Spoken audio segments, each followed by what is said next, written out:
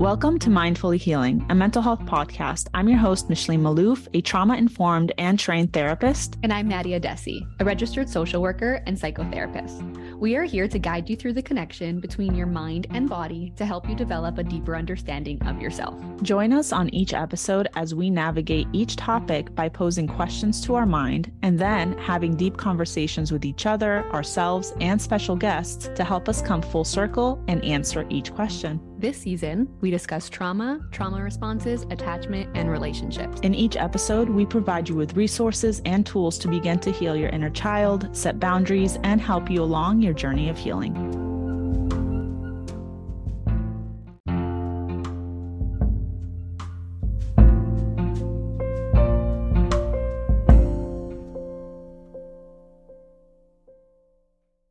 Dear mind, I'm having these really scary thoughts. Why do I have them? And do they make me a bad person? Today, we have the amazing Alegra Kastens on. She is your one-stop shop for everything OCD. She has an amazing channel on Instagram and on TikTok now. I have learned so much from her. So we are so excited to have you on. Thank you, Alegra, for being here. Thank you for having me. I'm so stoked. Yeah. So we have some really good questions for you. We wanted to talk about OCD because a lot of people struggle with it, not knowing that they're struggling with OCD. There's a lot of taboo topics, which is what really specifically we want to target on our podcast today. But let's start with the basic. Let's start with what is OCD? OCD is a mental health condition and it's a disorder. And the reason that I preface and I start it out with that is because a lot of the times people think that OCD is like a cute little personality quirk, or it is something like you love to clean or you love to organize. And it's a disorder. It's a debilitating disorder that a person experiences. And ultimately, it's comprised of a couple of different components. The first being obsessions. Now, an obsession is not what we typically hear in society. And I'm guilty of saying this, so I'm not shaming anyone who says it, but we'll say things like, I'm obsessed with Dom Gabriel. And we think that Michelle's like, I know. I love this. No, we're going to leave that in. You say essentially like, I'm obsessed with something that you really like. That is not an obsession. Psychologically speaking, an obsession is a repetitive, intrusive thought that is unwanted. You're thinking about something that you do not want to be thinking about. So with OCD, an obsession is a repetitive, unwanted, intrusive thought, image, urge that is distressing to the person. You get the thought over and over and over again, and it's a really scary thought. You don't enjoy thinking it. And a compulsion is a physical or mental act. It's so important to highlight the mental piece of it because a lot of clinicians don't understand that compulsions can be mental. So it's a physical or mental act that the person with OCD feels the urge to carry out. They don't want to. It's not, I love washing my hands, so I'm going to do this. It's, I feel the urge to do this thing in response to the obsession, to either neutralize the obsession, to solve the obsession, to alleviate anxiety, discomfort, and any other emotions associated with it, to prevent something bad from happening. And obsessions and compulsions take up at least an hour of a person's day. They impair a person's functioning. It's not just I have an odd, unwanted thought, because even people without OCD have intrusive thoughts. It's these repetitive obsessions and these compulsions that I feel the urge to perform take up a large portion of my day, and they are impacting the way that I function. And the last thing I'm going to add is that OCD is an ego dystonic disorder. So what that means is that the repetitive thoughts that you're experiencing, the images, the urges, they are opposite to a person's values, beliefs, and self-concept. You do not enjoy the thoughts and you do not enjoy the compulsions. So there's a lot of anxiety going on with somebody that has So OCD. much. A lot of anxiety about what could go wrong, what will happen. So there's a lot of what if thoughts, like if I need to do this to alleviate the compulsion. And what you said about the mental compulsions, it's not necessarily, some of the compulsions are not visible. So it could be like mental checking, reviewing. Exactly. Can you give an example of like a common one that you would see a lot in your practice and how that shows up clinically? Of course. And it's really important too to understand the difference between intrusive thoughts and mental compulsions. And the way I break it down is the intrusive thought happens to you. You're not going to be able to stop it. And the more that you try to stop it, the more that you're going to have that thought, right? It's like telling someone, don't think about a pink elephant, and all they start thinking about is the pink elephant. So the intrusive thought happens to you where the mental compulsion is an active choice. Just like someone is choosing to go to the sink and wash their hands compulsively 7 times, you are choosing to actively engage a thought process in response to your obsession. So an example could be, like, I'll jump right in with a taboo obsession. A lot of people with OCD have very unfounded fears, like, what if I'm a pedophile? That thought continuously pops into their mind. Despite the fact that it terrifies them, they love kids and they're not sexually attracted to children. Common mental compulsion with that is rumination. So trying to solve the obsession through thought, perseverating on it. Why am I having this thought? What does it mean about me? Well, could it be true because I'm having this thought? Or it could look like mental checking of emotions. When I'm around children, do I feel something internally that I shouldn't? So we have the obsession, that what if, but then the person is actively engaging with it compulsively in their mind. Can avoidance also be a form of a compulsion? So I am having these intrusive thoughts about children, and I love children, but I don't love them in that way. So I'm going to avoid children altogether because I scare myself. Yes, absolutely. And that's what a lot of people don't realize. They think, if I just avoid, then I am going to be okay. If I avoid, I'm not going to have these thoughts anymore. I'm not going to be anxious. But avoidance sends the wrong message to the brain. Avoidance tells the brain the thing that I'm avoiding is dangerous. It's scary, and we need to be on the lookout for it. So it really serves the opposite of its intended effect. And when you're avoiding, you're probably more likely to feel anxiety when you interact with the thing that you are avoiding. It is not the solution. It signals to your brain that the obsessions are important, valid, and should be attended to when they are not. I know you mentioned contamination a couple of times, of like wanting to wash your hands or feeling like you need to be clean. Do you mind exploring different subtypes of OCD for our listeners to see if they can relate to anything? Most definitely. So I talk about, especially when I'm talking about like mental compulsions versus physical, obviously compulsive hand washing and sanitization is the most well-known OCD compulsion, but that's actually a very, very small sliver of the wide range of compulsions. And contamination fears are a really, really, really small sliver of obsessional themes. People with OCD can obsess about anything, but we have kind of divided different obsessional themes.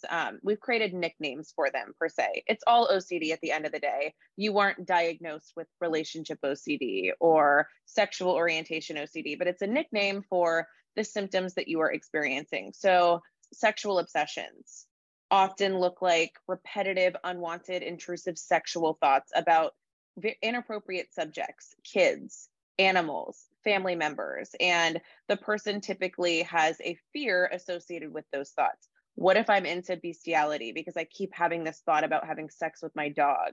What if I am actually attracted to children and I've been lying to myself my whole life? What if I want to fuck my dad is a really big one. What if I'm secretly attracted to my dad and now I'm lying to my husband? And then we kind of get relationship OCD wrapped up in that, and the themes can intertwine. We have relationship obsessions. Think about obsessions surrounding the rightness of one's relationship or partner, obsessions surrounding one's sexual orientation. So that could be, I've known that I'm gay my entire life. I've been married to a woman, and all of a sudden I start envisioning penises all day. And now I'm questioning if I'm in the wrong relationship and I should be with a man because I can't stop thinking about penises, even though I don't even enjoy penises. We have existential obsessions. We have religious obsessions. We have violent obsessions. I mean, it runs the gamut. And this isn't just a passing thought or a passing fear. This fear becomes all-consuming for the person with OCD.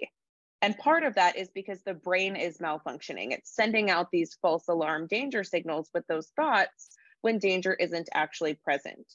The most taboo subjects, like you mentioned, some of the pedophilic OCD. I would definitely say POCD is like the most stigmatized. I do think that there are certain themes that naturally are more shameful and are more stigmatizing. That just is a thing. I'm not saying that if you have contamination obsessions that your OCD isn't difficult. It absolutely is, but it's a lot easier to walk into a therapist's office and say, hey, I've been struggling with these fears about like touching this doorknob and getting HIV than it is to say, hi, I can't stop envisioning like me fingering my newborn baby. Like it feels a lot scarier and more shameful to do that. And the consequences seem a lot bigger, right? Because if they don't know that this is OCD, are they going to report me or arrest me? So we see pedophile obsessions. What if I'm a pedophile? We see incest obsessions. What if I'm attracted to family members? Violent and harm obsessions are really big. What if I desire killing other people? What if I snap and harm someone? Postpartum obsessions, and that could really be an obsession about harm befalling your baby. So it could be like, what if my baby has SIDS? I don't know the appropriate, like not contracts, but gets SIDS and dies in its sleep. But the more taboo ones are like sexual and violent thoughts that new moms can have about their babies. What if I throw my baby down the stairs? What if I touch my baby inappropriately while changing their diaper? And again, this is not just a passing thought, this is all consuming.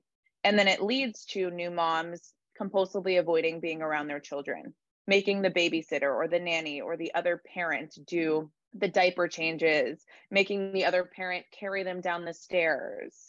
So with somebody who does experience taboo themes, how would they know the difference between reality and themes and OCD? I like to describe it as, well, first and foremost, like I said earlier, OCD is ego dystonic. So it's opposite to a person's values, self-concepts, and beliefs. So the person knows, I do not enjoy this. And that's what makes it so damn difficult. It's like I keep having this thought pop in and it feels so real. My body is going into fight, flight, or freeze, despite the fact that I don't enjoy this. But I know that I don't like this. Like there is some kind of knowing.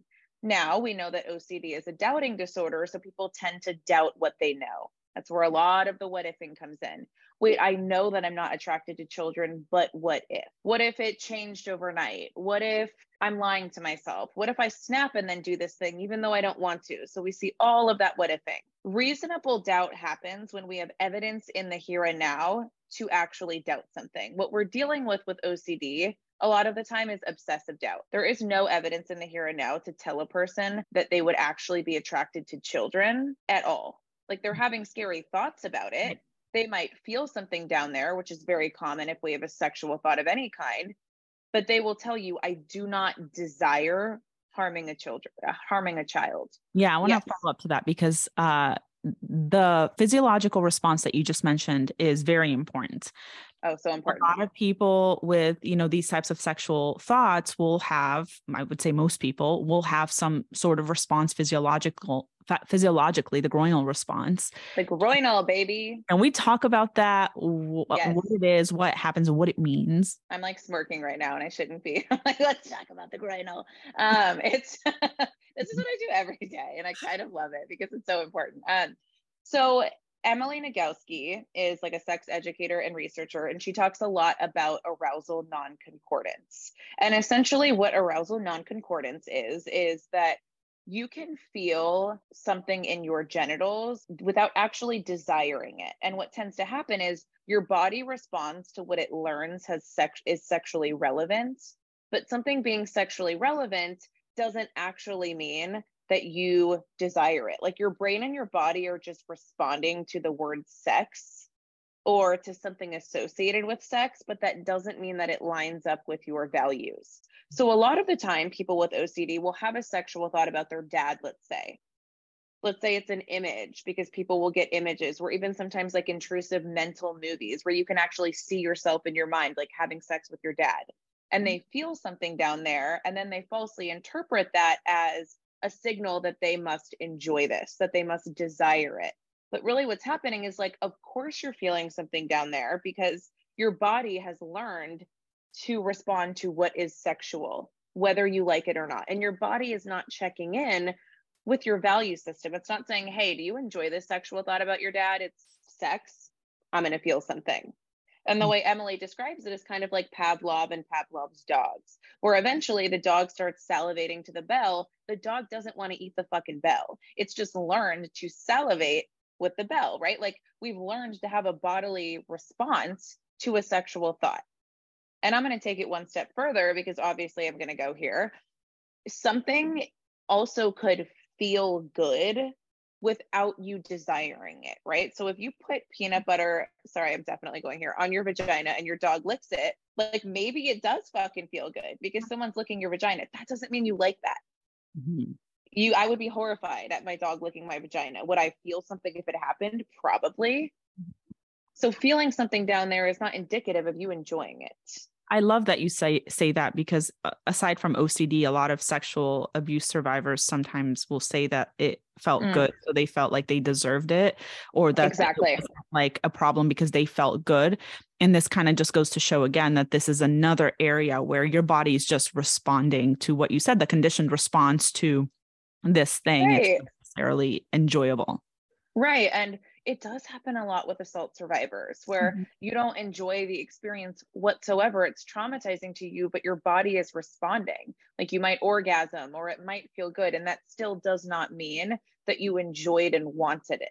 It's so powerful. And I'm glad, I know you're like, I'm going there. There's like that, but I don't want us to cover ourselves here, because I think so many people suffer in silence with this. And I guess I want to talk about that. Like, what is happening internally for somebody who is struggling with this, who doesn't have this information? What are the emotional consequences of struggling with OCD, specifically one of these taboo topics? Well, I can give you my own personal experience. Like when this first started happening to me at 19, I mean, it was the most traumatizing and the scariest experience of my life. And it was, I think, a little bit over a year before I even had a name for what I was experiencing. And it just feels like the most, I'm trying to think of the right word. It's the most disorienting experience because I knew I don't like these thoughts. And it was literally like 24/7 in my brain, like sexually molest, fuck that kid, sex with children, like that thought just coming over and over and over. I would get images in my mind of like naked babies, and it feels so fucking shameful. Like I was disgusted by my brain. I was disgusted with myself because I thought that I was having these thoughts for a reason. I felt like I was so bad, like something was wildly wrong with me. But then you feel really stuck between a rock and a hard place because I was never going to go open up to someone and tell them, hi, this is what I'm experiencing. I didn't want them to think that I was a sexual predator because I knew that I wasn't. So people typically get stuck in shame, and they also fear that they're going to be reported. And I felt that as well. If I open up to a therapist about this, they're going to call the fucking police on me.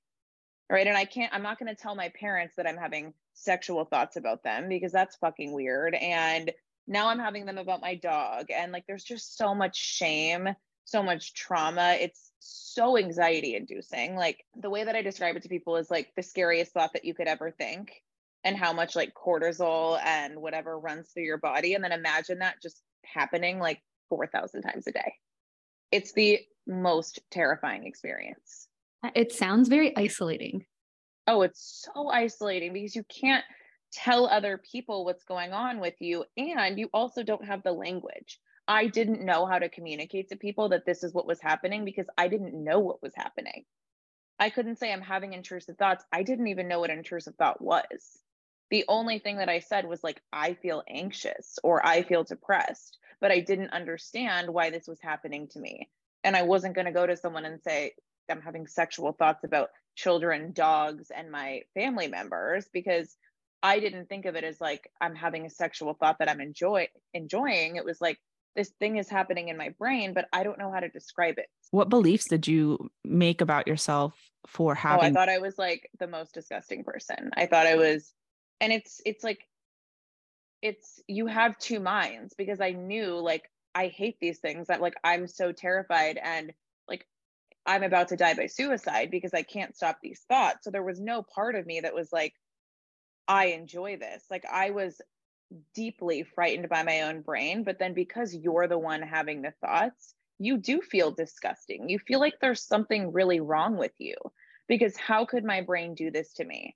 And if I'm having these thoughts, there must be some inkling of truth, or like something is happening that is within me that is making this happen. And I am gross. I am dangerous. I am problematic, even though I wasn't.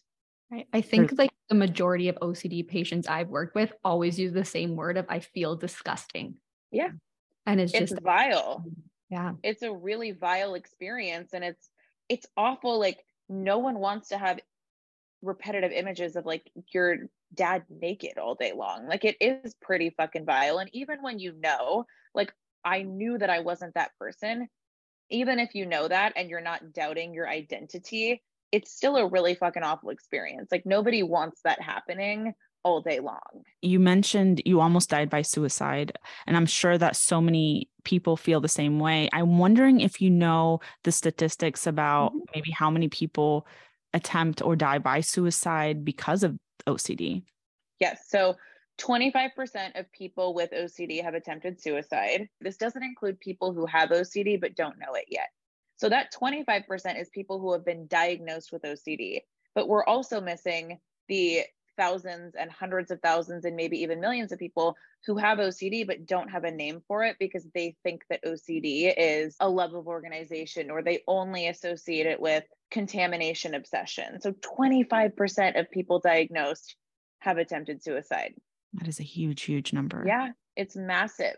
How did you finally go about seeking help after, feeling that way? What was it that said, okay, I have to tell someone and I have to get help? I attempted a couple of times. Like, I went to the doctor, I think like a few months into having the thoughts, and I like tried so hard on the way over. I kept saying to myself, like, I'm going to do it. I'm going to do it. I'm going to do it. I'm going to tell this doctor. And I got there, and obviously I just like sobbed hysterically and said I was depressed. And then it was a little bit over, it was probably like 14 or 15 months into having these thoughts. I was super high functioning. So I like worked in the PR industry in LA. I was 20 years old at this point, but I was still visibly suffering. Like, I would cry in my car at work. I would cry in like the bathroom at work. And one of my colleagues saw me, and she was like, I've seen you cry too many times. She grabbed my hand, she pulled me into the office, and she called her brother's therapist right there. She was like, you need to see a therapist. And so her brother's therapist recommended a therapist who was in his suite. And I still didn't even really know what therapy was. Like, I was like 20 years old. I'd never heard of therapy growing up. Nobody in my family went to therapy. And at that point, like, it was kind of like, I'm about to die, or I'm going to go tell this person these thoughts. So like, I just was at my, like, the end of my rope. And so I agreed to see the therapist. And that was the first time that I opened up about like having these really scary thoughts. And I don't know that I would have if Annie, my colleague, hadn't like pushed me to do so. That shows the importance of like speaking up and like really connecting with someone when you see that they're struggling, because you don't know where you would have been. Oh, for sure. Yeah. Like, I don't think I would have made that decision myself. You were talking earlier about like the what if thoughts that go on in your mind. And I want to touch back on that, because I want to talk about the what if I did something and don't remember it, like that lack of trust. So the falsification of the false memories that might show up. Is that common with OCD? It's super common, and it happens for a couple of reasons. I mean, ultimately, if we're talking about a false memory, we're really just talking about a thought, right? Like, again, it's still a thought in a person's mind, and it's just that they doubt whether or not it has happened. So it's still a thought. But what tends to happen with OCD is like a massive compulsion is mental review. So you're mentally reviewing the past, you're mentally reviewing memories and experiences and interactions with people. And that's what often leads to these quote unquote false memories. Because when you're revisiting something that happened in the past over and over and over in your mind, the memory becomes distorted, and you start to remember things that didn't actually happen. So a lot of the times my clients will come in and they'll say, I've gone over this so many times that I actually believe that I stabbed my child and I just got away with it. Or I actually believe that I molested that child when I was babysitting, even though there is zero evidence of it, even though they would never want to do that. They've gone over it so much in their mind that it feels like it has happened. Or they have a really strong like visual thought about it, and therefore believe that this thing could have happened despite there being no evidence. With false memories, aside from mental review, I find a big compulsion that people use to get through that is reassurance seeking. Maybe not so much with Taboo, but often with other OCD subtypes. Can you explain? Oh, and with Taboo as well, for sure. From their therapist or from somebody they maybe feel more comfortable opening up with. Can you explain why reassurance with OCD is harmful instead of helpful? Absolutely. So what tends to happen with OCD is like it's very difficult for the OCD brain to connect to logic. It's not that logic doesn't exist, but it's hard for the brain to connect to that, especially when the person's brain is stuck in that fear response. Like we know when you're in that like fight, flight, or freeze, it's hard to think rationally. You're thinking about survival. And with OCD, like the compulsion never tends to satiate. If someone could just say to you with OCD, like, of course you're not this person, and you buy into it, like you wouldn't have OCD. The OCD brain always wants to come back with a, but what if this, but what if that, but what if X, Y, and Z? And that reassurance that you're offered reinforces the obsession. It tells your brain this obsession and this thought is important when it's actually not. So it reinforces the obsession. It reinforces that the only way to manage obsessions is to ask for that reassurance. And that's where that reassurance seeking tends to be repetitive. And it just doesn't satiate. Again, it doesn't mean that logic doesn't exist. There are ways of looking at our thought processes and our reasoning, and there's metacognitive work that can be done to show a person why their thought processes are not super rational. But just going, of course not, or I'm not that person over and over again, like your brain's not going to buy it. OCD is not going to buy it. To kind of move into that, like treatment for OCD, I want to start with the question of, let's say some of our listeners are really struggling with some of these really scary, intrusive thoughts, and they're not sure how to come out to their therapist about them, or they're not sure what to say or how to say it. Because sometimes, like, even if you're not having these scary, intrusive thoughts, it can be really scary. You don't know this person, maybe it's a new therapist. So Right. it's scary to come out and say, I'm having intrusive thoughts about my dog, like having sex with my dog, you know? So how can they start that conversation with their therapist? Number one is I always want people to feel safe and to have that like relationship with their therapist. If it's a new therapist that you're going into, I would say like, and again, everybody has intrusive thoughts occasionally. So you don't have to have OCD to have intrusive thoughts. But if you're getting them like repetitively and you're performing compulsions and you suspect that you have OCD, I often say try to find an OCD specialist near you where you already know that they're going to get it. And that's helpful for a few reasons. Number one is they're not going to be shocked by anything you say. Number two, they're going to know effective treatment. So trying to find an OCD specialist, if you don't know if you're seeing an OCD specialist or not, I'm a really big fan of bringing in resources to doctors or psychiatrists or therapists. Like, can you send them an article about intrusive thoughts and say, like, I kind of had this experience. Can we talk about this in therapy? Or like, I keep having these really scary thoughts that I don't align with, but they just keep coming in. There are many ways to do it, but ultimately make sure that you trust your therapist to a certain degree. I know that's not always possible because sometimes we're just like desperate for help and we like word vomit, but an OCD specialist should really have no questions about this. I love the idea of finding resources online and Yes. sending them to your therapist and being like, I'm struggling with this, because then if you have that fear that it's just me, now you have that proof right in front of you. It's not just you. And then if they're not a specialist in it, at least they can look at what's going on and help guide you to the right person. I love that in therapy. And I also love that with family members. Sometimes people will say, how do I tell my partner? Or how do I tell my mom that this is what I'm dealing with? And I love saying, like, provide resources from credible sources. I once did it with someone that I was dating. It probably wasn't a great way to do it, but I literally sent him an article I wrote. I was like, you're going to read this and then you're going to call me back an hour later and we're going to talk about it. And he was like, totally fucking fine. He's like, oh, I feel like had thoughts like that too. Like, I don't have OCD, but like, I've had a thought like that. It's just like the weird brain or whatever. But like me sending him that helped me open up in that way. That's actually a very smart resource for somebody you're dating. I have worked with patients with OCD being really afraid to enter a relationship, especially ones that haven't been in relationships before, of like, how is this going to work? How are they going to understand me?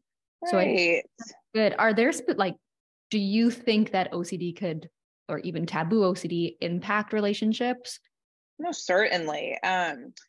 In so many different ways. What comes to mind, especially with taboo obsessions, is when the obsessions actually attack people that we love, when it's our newborn baby and we don't want to be around our baby because we want to make absolute sure that our baby is safe. And now that new relationship with our baby, is different than we expected. We didn't get the motherhood experience that we wanted. If you were having relationship obsessions about your partner, that might impact your relationship. Sexual orientation obsessions where you feel like you're lying to your partner. There are so many ways that obsessions can attack a person or a relationship, can impact relationships. And then also when OCD symptoms are really loud in a relationship, obviously it's not the person with OCD's fault, but it could impact the relationship. If you're asking your partner for reassurance all day long, if you're avoiding sexual intimacy because you're so afraid of your thoughts, these things naturally do impact relationships. To talk about treatment, what does treatment look like? What's the best treatment for OCD? And what should we look for when looking for a therapist? So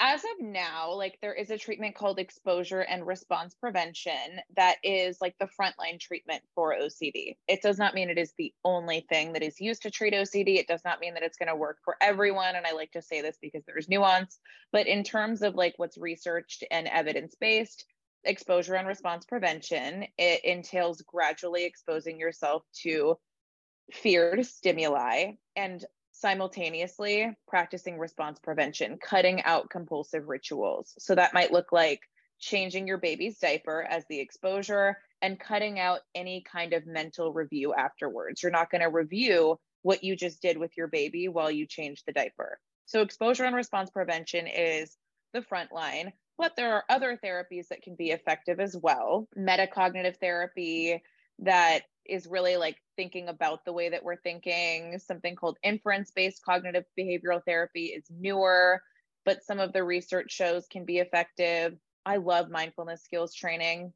That honestly was probably the thing that helped me most in my own recovery, and a little bit of cognitive work as well. I love that. Yeah, definitely. It's not just only ERP. And I think that sometimes we all get black and white as clinicians to a certain extent and say this is the treatment for this, but it is definitely more nuanced, and ERP is not going to work for for everyone in the same way that EMDR might not work for everyone, but ERP tends to work a lot of the time for people with OCD.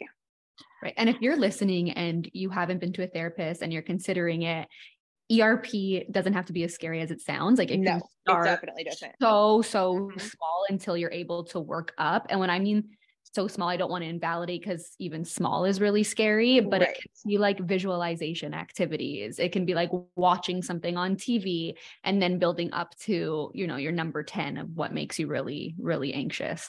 But you're definitely based. And what I like to say about exposure therapy is it's often things that people are doing in everyday life anyways, right? So changing your baby's diaper, another mom without OCD just does that without thinking about it. If you have hit and run obsessions, driving the car, that is an exposure, but people drive all day long. If you're watching the Jeffrey Epstein documentary or the, let's say, I don't know who that killer is, whatever, there's so many killers on Netflix, people watch these things, right? There are some things that we do as exposures that maybe the typical person wouldn't, but a lot of the time it's things that other people are doing too in life. They just aren't afraid of it. And you like to pair that typically with mindfulness?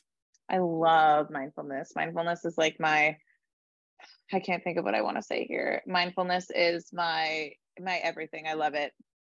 Why do you think it's beneficial for somebody who is experiencing OCD? For a couple of different reasons. First and foremost, before I even get into exposure and response prevention with clients, I want to make sure that they have tools to manage the unwanted thoughts, to manage the anxiety, to manage intrusive images. We've got to have those skills, or the exposure and response prevention is not going to be effective. And we just need to have mindfulness skills when living with OCD, because we can't be judging our thoughts all day long. We don't want to be jumping into mental compulsions all day long, and mindfulness can create that awareness of mental compulsions.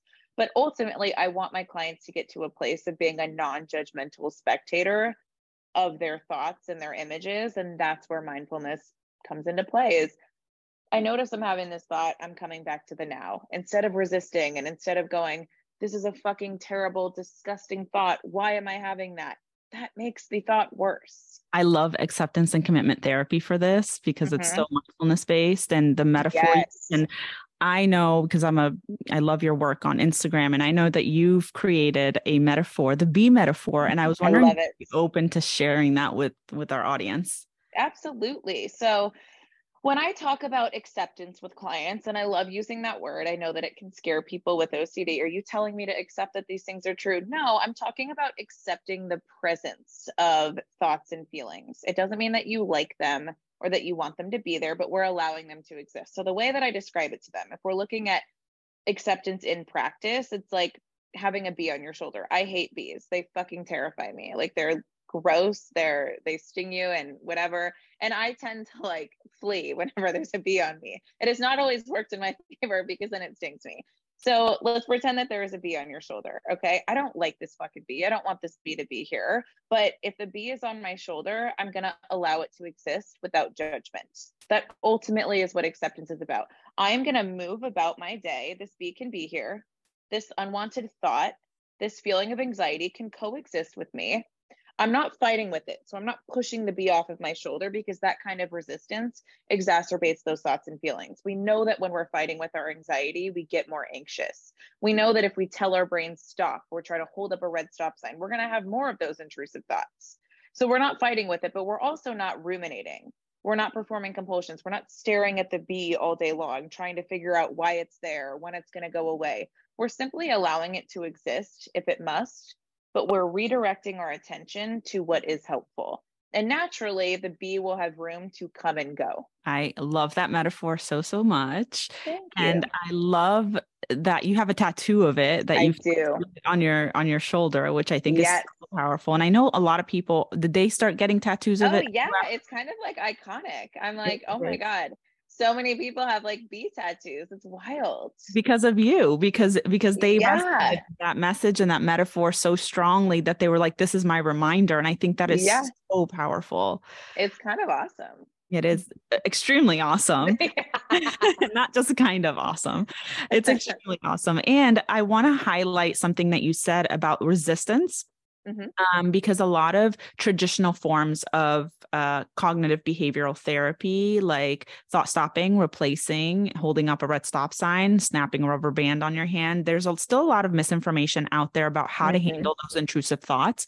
I see it on social media all the time from it annoys me so much. Yeah, from pretty large creators. And like, it's really, that's just going to create that resistance. Can you speak more to that? Why is thought stopping, replacing, and snapping a rubber band or holding up a red stop sign to that thought counterproductive? So research has shown us that thought suppression doesn't work. There's a study by Daniel Wegner, and it's one of the like ironic processes of thinking. And essentially what he did is he had a large group of people and he divided it into two different groups. And he said, for 5 minutes, the first group is only going to think about a white bear. That's all I want you to think about for 5 minutes. Ring the bell every single time you have a thought about a white bear. Then he said to the second group, you are not allowed to think about a white bear. Think about anything else that you want, but do not think about a white bear. And ring this bell every single time you have a thought about a white bear. Obviously, the group that was told not to think about this had that thought more. So thought suppression doesn't work. When we tell our brain stop, when we resist, when we say, I can't have this thought, we are more likely to have an increase in that very thought that we were trying to get rid of. Something like snapping a rubber band is going to do nothing for you but cause pain. It literally harms your wrist. It's not telling your brain to not have the thought like some therapists think. It's just reinforcing that this thought is dangerous and bad and you get more of it. We don't want to practice thought stopping. That doesn't work. And this goes for you even if you don't have OCD. The work is to practice coexistence, to mindfully observe the thought and to let it exist. We do not need to engage with it and we don't need to fight with it. It can be there and we can redirect our attention to something else. So what can people expect in an ERP session? Let's say with these very taboo subjects like pedophilic OCD or incest OCD, how does ERP work in session with a therapist? That's a really great question, especially because people get really scared. Like, are you exposing me to pedophilia? Like, no, that's not what we're doing. Like, I'm not having you Google child pornography. Like, that's not at all what we're doing with these kind of exposures. I look at what is values based. And I always start with clients by asking the question of what are you avoiding because of your OCD? And that immediately goes on a person's exposure hierarchy. It's likely I'm avoiding bathing my child. I'm avoiding changing my baby's diaper. I'm avoiding watching this little kid TV show with my child because I'm afraid that I'll have a thought or a groan response to the kid on the TV. So we start there. And then if we can do exposures in session, like if it's not, let's say I'm in my office and the baby's not there to change the diaper, then we'll do other kinds of exposures. It might be just like looking at a picture of you with your baby and practicing that mindfulness of if these thoughts arise, I'm going to let them be here while I'm looking at a picture of my baby. It could be going to dinner with your dad if you're really afraid of having those unwanted intrusive thoughts about fucking your dad. So it typically is like something values based and something that's going to be in service of the clients. We're not doing anything illegal. Is it often paired with talk therapy or does that become problematic?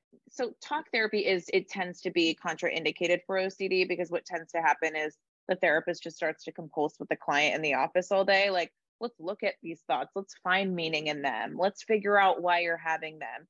But there is talking involved with exposure therapy. Like I'll typically ask my clients, what did you learn from that exposure? Because that's one of the things that can happen with exposure and response prevention is something called inhibitory learning. Oh, I learned that I could change my baby's diaper over and over again this week and like nothing happened.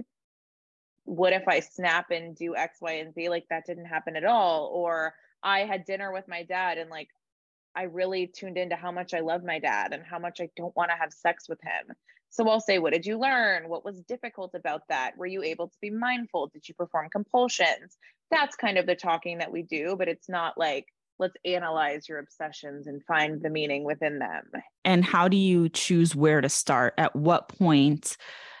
Like maybe something's too distressing for Right. somebody. So how do you choose which obsession to start with, how small to start, and how do you move up? That's a great question. So a lot of the times clients will have like various obsessions. Sometimes people only have one. And for me, it was really just like sexual obsessions about literally anyone. But if a client has multiple obsessions, I'll say, what is the most impairing to your life right now?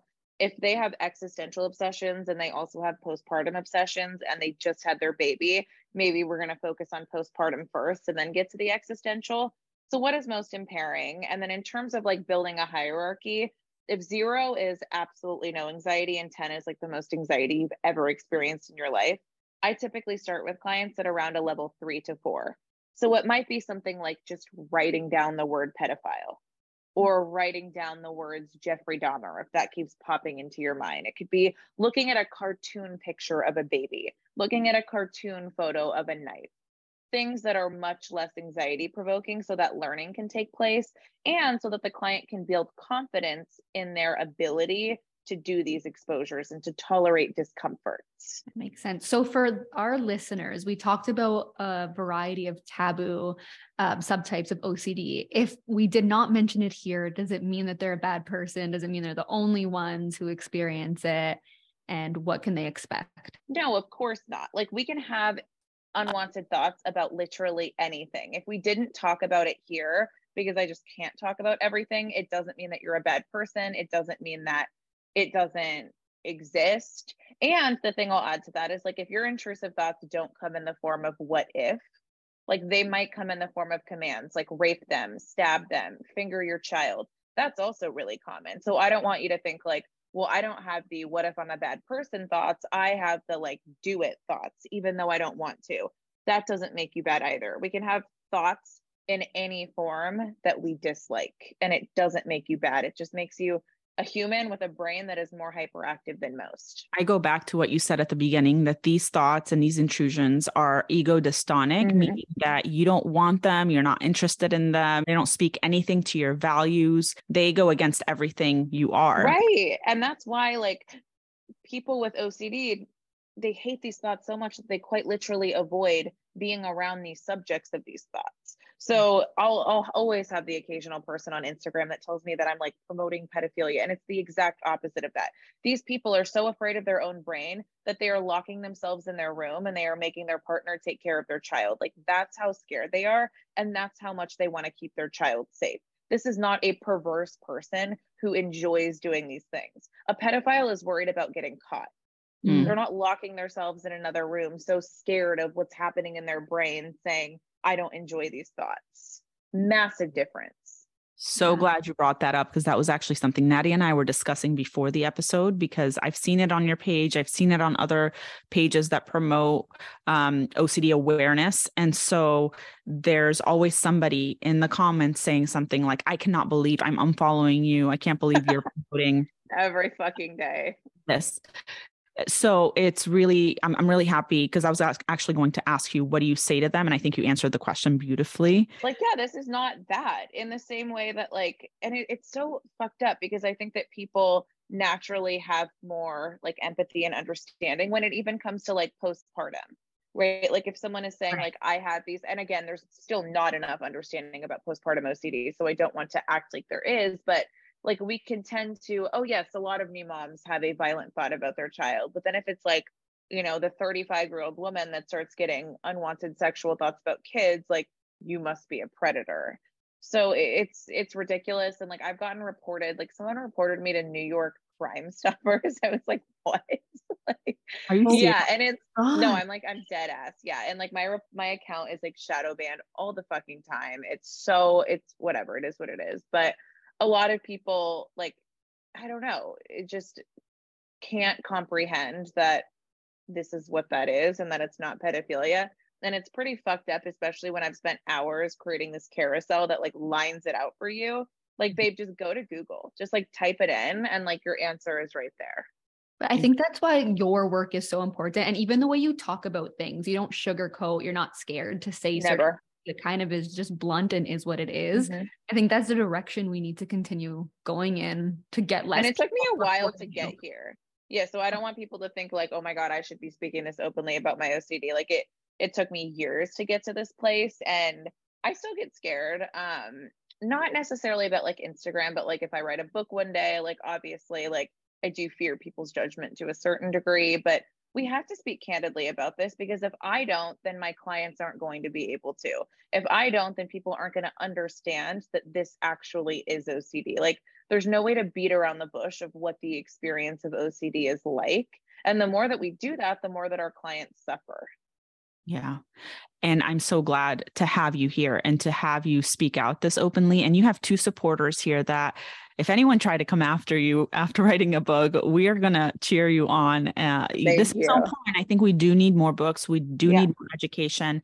We love that you've worked your way up to being able to be so open about it. It's not easy, even though you're a therapist, to be able to speak so openly about the types of intrusive thoughts that you've experienced and your treatment and your journey, and then to come full circle and become a therapist for people that are struggling with the same thing. I think your clients are so lucky to have you to be able to sit there and like be like, she gets me, you know, she gets me. Any last words for our listeners? Any last tips or words of encouragement that you want to leave them with? I would say, like, while there's not a cure, quote unquote, for OCD, you can get to a place of recovery, and you can get to a place where you don't meet diagnostic criteria for OCD. It doesn't mean that I don't get intrusive thoughts. I still get them daily. It doesn't mean that I don't ever feel anxious or that I don't perform the occasional compulsion, but you can get to a place where like you actually don't meet criteria. These things are not taking up an hour of your day. So just because a cure doesn't exist and you might have a lapse throughout the lifespan, like I've had lapses, it doesn't mean that you can't get to a phenomenal place in your recovery and have a life that is so much better than you imagine it could be. I love that. So closing out the episode, dear mind, these thoughts are part of OCD and anxiety. And there are people out there like me. I'm not a bad person, and I will get the help and support that I need. Thank you so much for listening. If you enjoyed this episode, please share it with your friends and family, and remember to leave us a review. We love reading your comments. Take a screenshot of the episode you're listening to along with your thoughts and share it to your story and tag us so we can reshare it to our story. And be sure to follow us on social media at mind.fully.healing on Instagram, at Mindfully Healing on YouTube and on TikTok at mindfully.healing. Until next time.